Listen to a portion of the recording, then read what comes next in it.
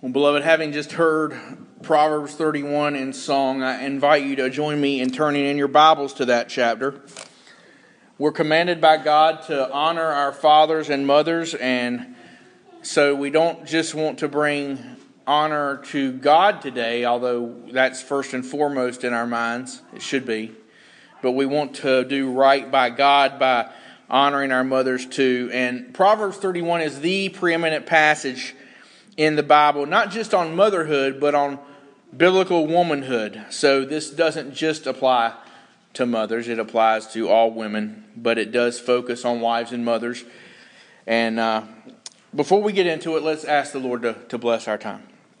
Father, we do thank you for mothers, and we do so acknowledging that for this day, for many it can be a difficult day. When you've lost a mother or a child, or maybe if the mother-child relationship is broken or strained, it can be hard. And so, Father, we come first and foremost on behalf of, we want to intercede for those. And Lord, your grace is sufficient. We pray that you will be the God of all comfort today for those who might be hurting. But we do thank you for the gift of mothers. So as we look more into what your word has to say about them and more broadly about women, I pray the women of our church might strive for the high standard we're about to see, and that men might spur them on to that and seek that. And above all, while we do honor mothers, may it be your name that is most greatly praised. As we've just sung, blessed is the mother who turns to God in praise. You come first. And so we ask this in the name of Christ. Amen. I'm going to read from Proverbs 31, beginning in verse 10 to the end of the chapter. An excellent wife who can find? For her worth is far above jewels. The heart of her husband trusts in her, and he will have no lack of gain. She does him good and not evil all the days of her life. She looks for wool and flax and works with her hands in delight. She is like merchant ships. She brings her food from afar. She rises also while it is still night and gives food to her household and portions to her maidens. She considers a field and buys it. From her earnings she plants a vineyard. She girds herself with strength and makes her arms strong. She senses that her gain is good. Her lamp does not go out at night. She stretches out her hands to the distaff, and her hands grasp the spindle. She extends her hand to the poor, and she stretches out her hands to the needy. She is not afraid of the snow for her household, for all her household are clothed with scarlet.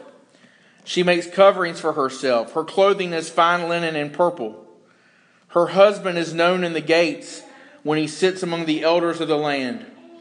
She makes linen garments and sells them and supplies belts to the tradesmen. Strength and dignity are her clothing, and she smiles at the future.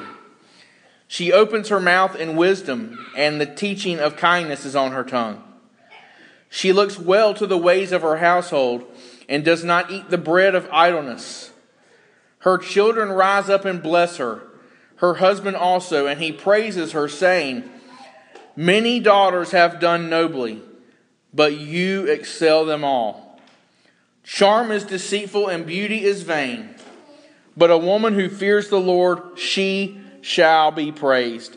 Give her the product of her hands, and let her works praise her in the gates. This is the will of God for women. It is the description of the ideal godly woman. It is not the description of a woman that it is impossible to be. It is not the woman you might wish you could be, but just can't. No, it is the ideal godly woman. The Proverbs 31 woman should be every believing wife, every believing mother, every believing woman's goal. If we believe what the Bible says, that God has given us everything we need pertaining to life and godliness, which is what 2 Peter 1:3 says, and if we believe in the power of the Holy Spirit to change us and to sanctify us, then Christian women everywhere should not hold what we just read to an impossible standard, because it's not. But as what women should strive to be every day. And for the men in the room, because I'm not preaching to just women this morning, it's who we should pray that our wives be. It's who we should encourage them to be. It's how we should, yes, lead them. And that's not happening in most of the world today. And especially not in our Americanized Western culture, and not even in the church. Men aren't, by and large, praying for this. Women aren't striving to be this. In fact, if you were to read this text in isolation, if we were to just print this out and take it into the town circle and find somebody and just read this and tell me what you think, what they would probably say is that this is patriarchal, it's sexist, it's repressive, and it's a relic from, people like to say the 1950s, so we'll say the 1950s. Completely unacceptable in these enlightened times we live in. Now, I was born in 1976. One of my oldest friends turned 40 a couple days ago. It reminds me I'm about to turn 40 myself. 1976, the so-called women's movement was really gaining steam. 3 years before that was that silly tennis match between Billie Jean King and Riggs, yeah. But even I can recall a day when in things like advertisements, women were depicted as being with children, and it wasn't considered uncouth for them to be standing over a stove with multiple things going on and working with something with the tool they were using in their hand. But that was then, and this is now, and that is not what we see today. Today, if you were to present anything like that to an advertising agency, they would laugh you out of the room. If you worked for that advertising agency and brought that idea, you would be fired. Because the goal of the modern woman is not to exude the kind of biblical femininity that God created women with and calls them to. On the contrary, today the lines of gender distinction are blurred more than ever, and in some respects they are trying to be done away with. It seems, just my observation, that the goal when it comes to women seems to be to make them as much like men as possible in some respects. But again, not really, because while the modern woman might be seen as a woman of the world and business, and someone who has it all together and someone who is cool, the irony, and women, you can attack me later if you think I'm wrong on this, but the irony of the feminist movement is that more than ever, women are objectified.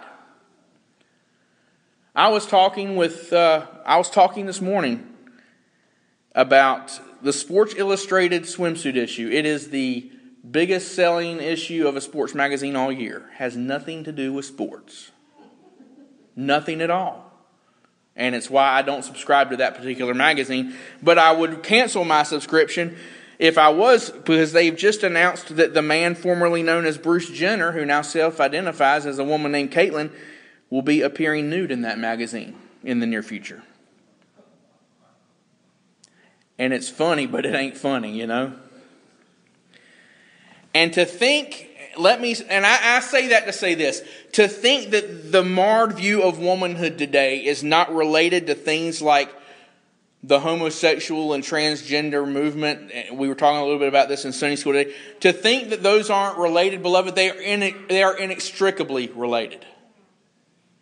Because at their core, both the view of the modern woman and the increasing oppressive influence of those agendas are a repudiation of God's design. Of God's design for mankind, and as we see this morning specifically, God's design for women. Now as we look through this, we didn't read verses 1 through 9. If you did, you would see that these are the words of a king named Lemuel. And what he's doing is he's recalling what his mother taught him.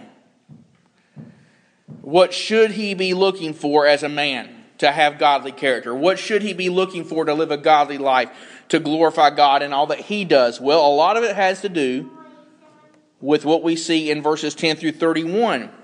And one more thing before we get into the actual text here, and it's something we don't see in our English translations. This is something his mother obviously taught him and wanted him to remember. And the reason I say that is when we teach our children, we try to teach them in ways that they can easily recall something. We teach the alphabet, for instance, by saying A, B, C, D, E, F, G, to the tune of Twinkle, Twinkle, Little Star. This is like that because it's in the letters of the Hebrew alphabet. Aleph, Beth, Gimel, Dalet, Hey, and so on. Each verse begins with a different letter of the Hebrew alphabet so that it would be easy to remember. The point I want to make is we need to know this. Women, you need to know this. And men, you need to know this just as much.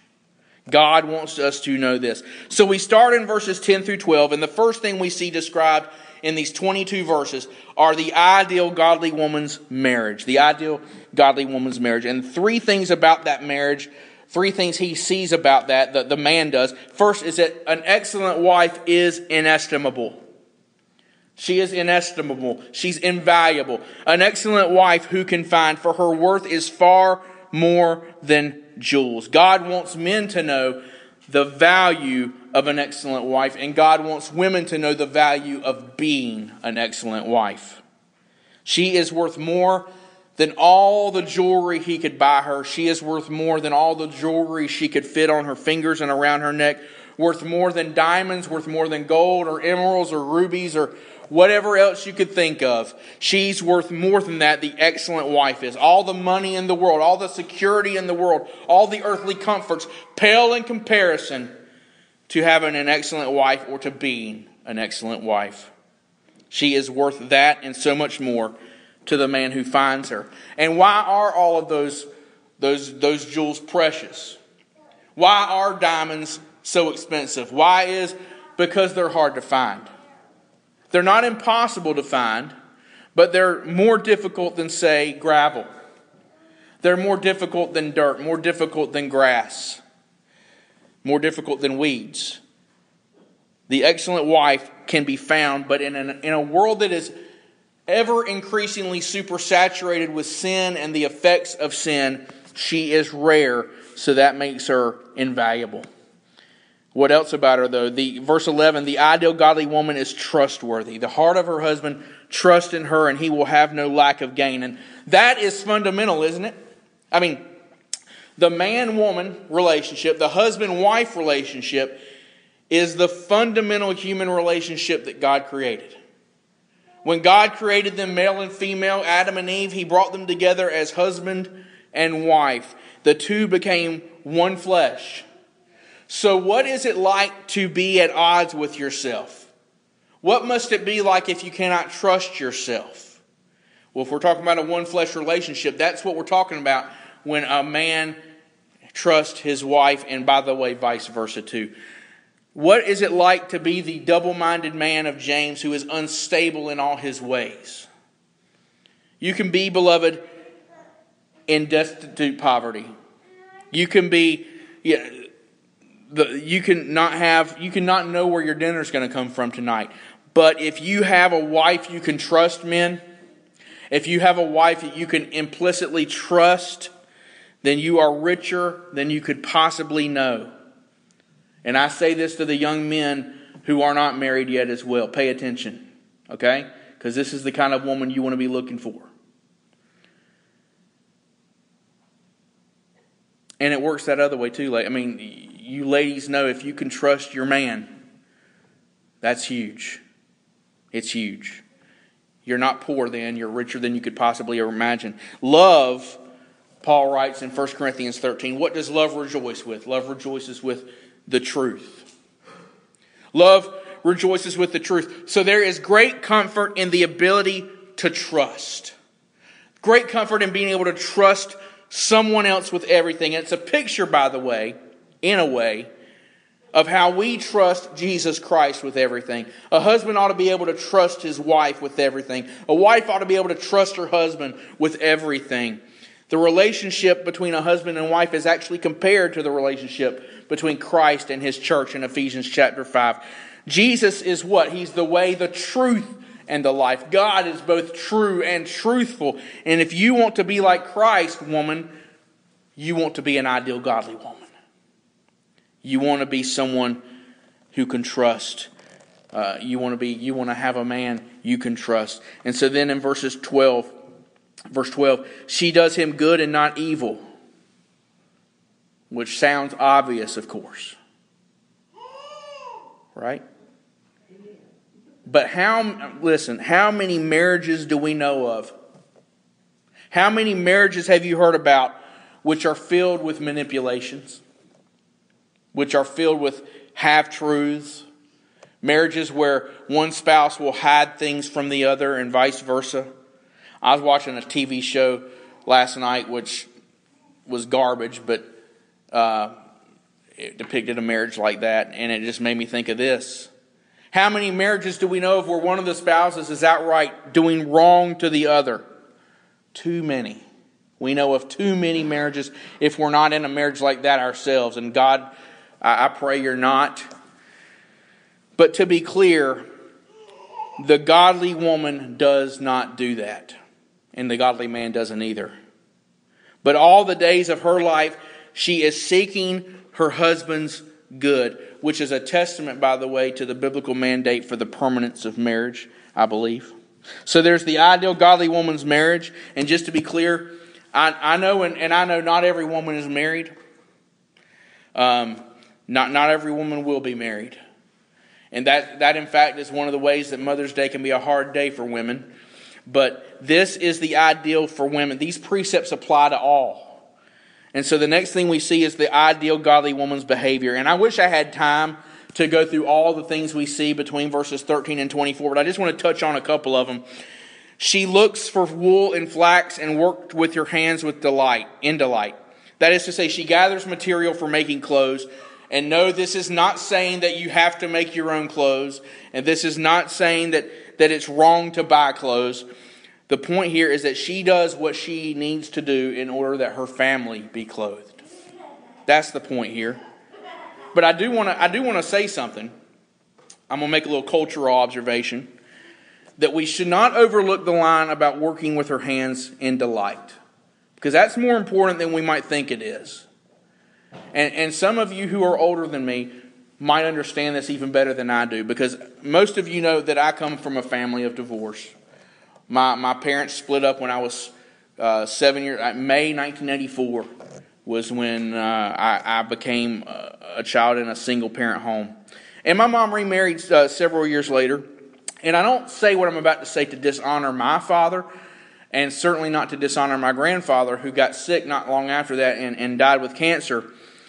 But there was something missing in my upbringing. There was a male influence that was missing in my upbringing. And Jody will testify to this. I'm a klutz with tools. I'm a klutz with doing some things. He was over at my house last week to help with my lawnmower, something that I should have been able to figure out myself.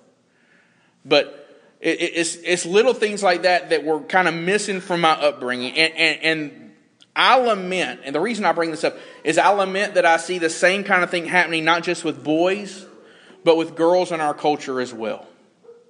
Because how many young ladies today learn to sew? How many compared to a generation or two or three ago? Not that sewing is the magic bullet that makes you a biblical woman. I'm just saying. How many learn to cook rather than learn where the best deals on takeout are? And I say that as someone who loves takeout and loves going to restaurants. Okay, and I'm not condemning going to restaurants. Don't hear what I'm not saying, because I like doing that too. And the Lord knows I do. It's just to say that we, and when I say we, I mean as a culture, we've de-emphasized the homemaking skills that a woman is supposed to learn from generation to generation, because the world tells us it's sexist. The world tells us that's not what a modern woman is supposed to be. And to think that she should be that is sexist. As if we suddenly discovered in these past couple of generations that we know better. Beloved, there are definitely ways in which we are advancing as a society. There are definitely ways in which women are advancing, but this isn't one of them. And I like Food Network as much as anyone, but we cannot be more interested in watching the top chefs on our TV than we are in teaching our girls, our children, our grandchildren, how to grow into the women God wants them to be. And quite frankly, God talks about them doing this stuff. The ideal godly woman is like merchant ships bringing her food from afar.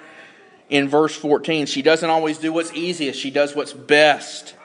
She rises also while it is still night and gives food to her household. This is a woman who doesn't mind working long and hard.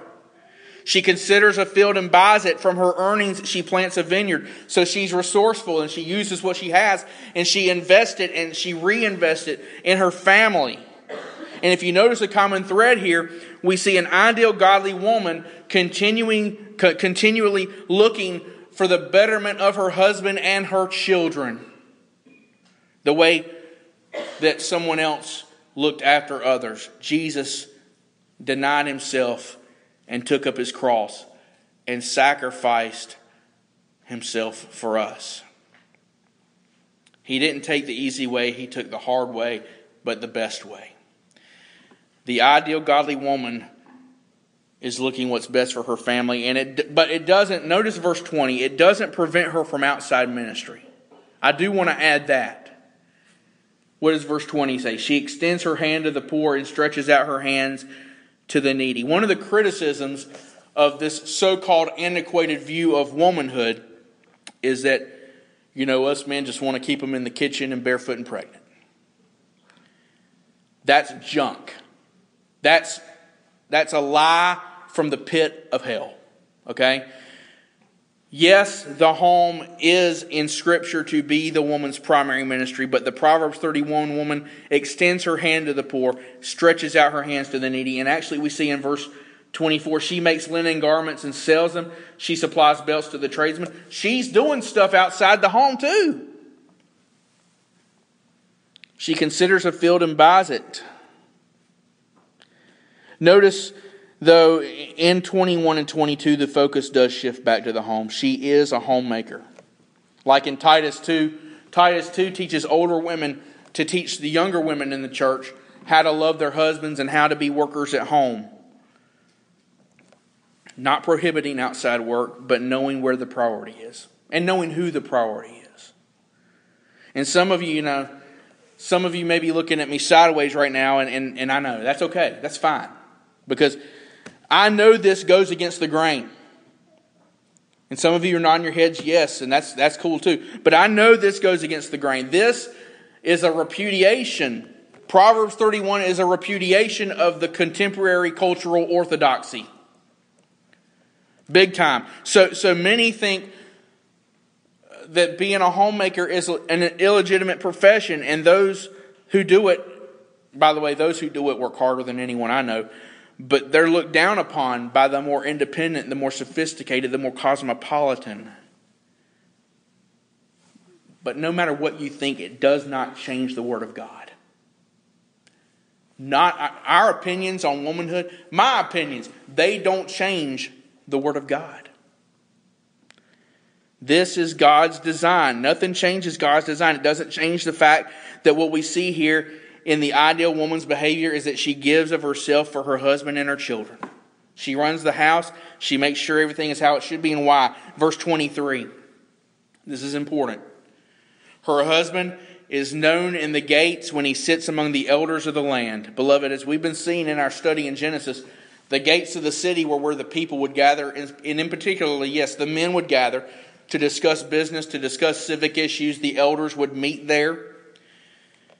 And here, the point of verse 23 is to illustrate that the ideal godly woman's contribution to the betterment of her husband and her children and her household is to be so conspicuous that he can trust her and that she makes his pursuits as seamless as possible. What I mean by that is this. Everything she is supposed to be is that so he can be everything he's supposed to be.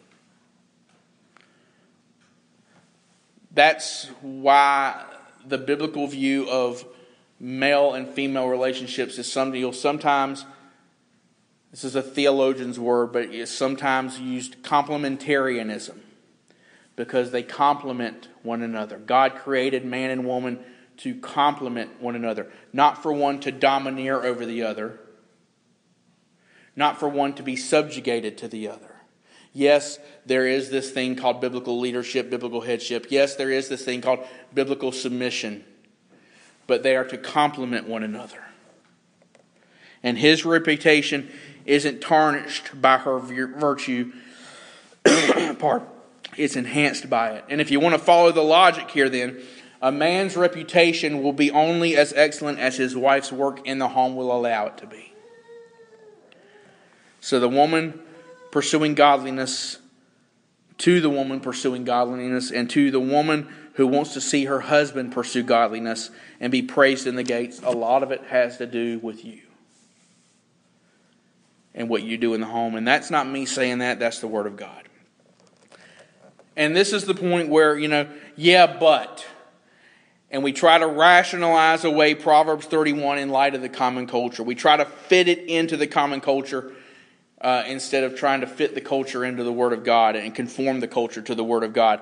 But we've got to remember, beloved, before we but the parts of Scripture we may not like as much as others, that all Scripture is inspired by God and is profitable for teaching, for reproof, for training in righteousness, for correction. And if we want to do away, if we want to but Proverbs 31, we might as well but the gospel of Jesus Christ. Because we're picking and choosing which parts of Scripture we want to like more than others.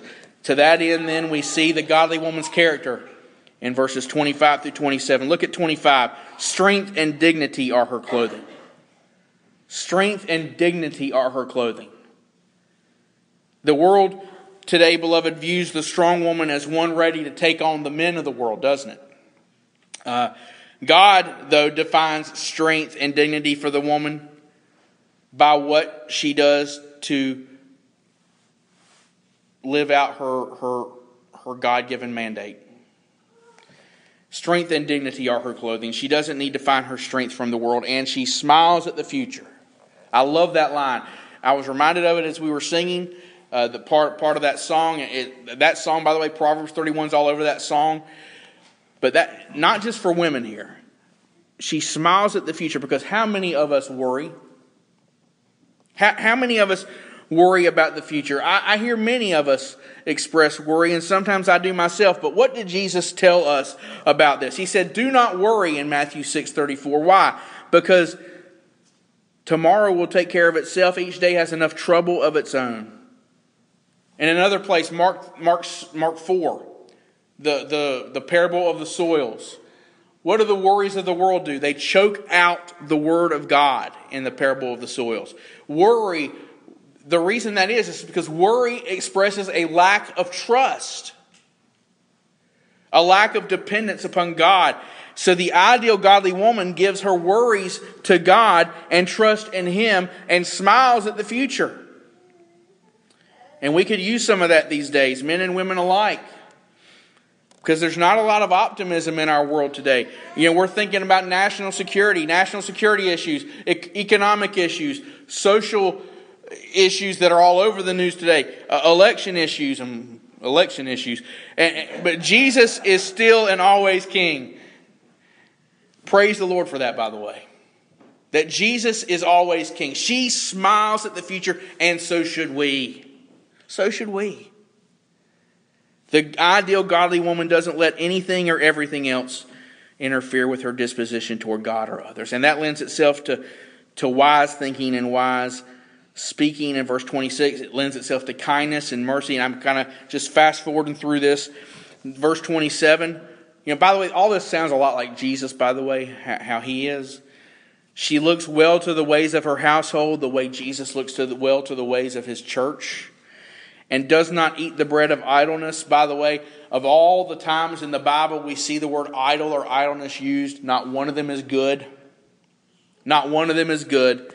And you can probably finish the parable for me. Idle hands are what? The devil's workshop. That's not Scripture, but it's filled with biblical wisdom. Why? Because idleness makes us prone to sin. Idleness makes us prone to sin. Idleness makes us prone to we're taking our eyes off of Christ and off of God's priorities for our life and off of God's priorities for our family. And she doesn't do that. This woman doesn't do that. That's her character. And then we're reminded of her family life in verses 28 and 29. Her children rise up and bless her. And today being Mother's Day, I hope that can especially be the case for you. Not only that you can look to your own mother, whether she's still living or not with us, and say, man, she blessed me so much. But I know there's others where there's trouble there. Not everyone can be a mother. Not everyone has an excellent mother. Not everyone appreciates their mother. But the commitment and the character of a godly woman. And I know this isn't a universal truth. The Proverbs are not to be taken all the time as universal truths. What I mean by that is Proverbs 22:6 says, train up a child in the way he should go, and when he is old, he will not depart from it. That's not a promise that if you're the best Christian parent ever, that your child will be the best Christian child ever. And some of us know that too. So what I mean by that is her children rise up and bless her. I hope so. That's not always the case, but it's often the case. And in fact, in Malachi, Malachi says one of the purposes of a godly marriage is to create godly offspring. And I hope that's the case. That's God's design. And her husband also, he praises her, saying, many daughters have done nobly, but you excel them all. So her commitment to him, her love for her husband is reflected in he's compelled to love her back. He's compelled to praise her. She works for his reputation, and he can't help but love her and praise her. It works both ways. And then verse 30, charm is deceitful and beauty is vain, but a woman who fears the Lord, she shall be praised. Human beauty fades, beloved. You may not believe this, but I don't look as good as I did 20 years ago. I can't even say that with a straight face. Maybe that's the wrong time to throw a joke in. But human beauty fades, and we all know that, I hope. Physical beauty fades, but the inner beauty of the heart does not. It endures. It's not in vain. There are TV shows. I don't mean to get. There are whole TV shows built upon enhancements to people's personal appearance. And I'm not going to go any further than that except to say how vain is 99.9% of that. But the woman who fears the Lord is to be praised, because that's true beauty. Amen. That's true beauty. Give her the product of her hands and let her works praise her in the gates. So here the accumulation of all of her endeavors, all of her work, all of her godly pursuits, let that be the eulogy of your life, woman, young and old. Not what the world wants you to be, but what God has declared that you be. Our culture has it all backwards. It wasn't the old days and the woman working at home that was oppressive. It was sin. It was sin then that was oppressive. It's sin now that's oppressive. The thief, Satan, will always use whatever the prevailing winds are in the culture and twist them to his purposes. So back then he used this maybe overly patriarchal, maybe it was sexist in some ways, views of women, and he twisted that so that there was a feminist movement that completely twisted Scripture. And now that's being twisted even today so that there's all kinds of these gender issues. Why? Because the thief comes to steal, kill, and destroy. But Jesus Christ has come that you might have life and have it more abundantly. And that life is not contrary to the Word of God. That life is not whatever your opinion says it is. That life is what this says it is to be. Has the feminist movement, and does the way the world looks at women today, has it kept its promise of fulfillment? No. But Jesus has, Jesus does, and Jesus always will. I don't want my daughters to be modern women. I don't want them to be modern women. I want them to be ideal, godly women. I want them to be Proverbs 31 women. I want them to be biblically faithful women. And if we believe God is good, beloved, if we believe that He desires the best for His children, why should Christian women want more, seek more, not be satisfied with what God has designed them to be? And men, we should want what's best for our women, and that's this too. We should want what's best for our daughters. We should desire what God wants for them. And so that's how we should be praying for them. That's how we should be encouraging them. And yes, that's how we should be leading them. I want my daughters to be this. I want my son to marry this. Because ultimately it reflects the gospel of Jesus Christ and His glory. It reflects His love. It reflects His commitment to His people. It reflects His sacrifice. It reflects what Jesus has done for us. God sent His Son into the world to meet the perfectly righteous standard God has that we could never meet. And He gave of Himself so that His people could be with Him forever. Just as the godly woman gives of herself to glorify God and her family and for what's best for her family.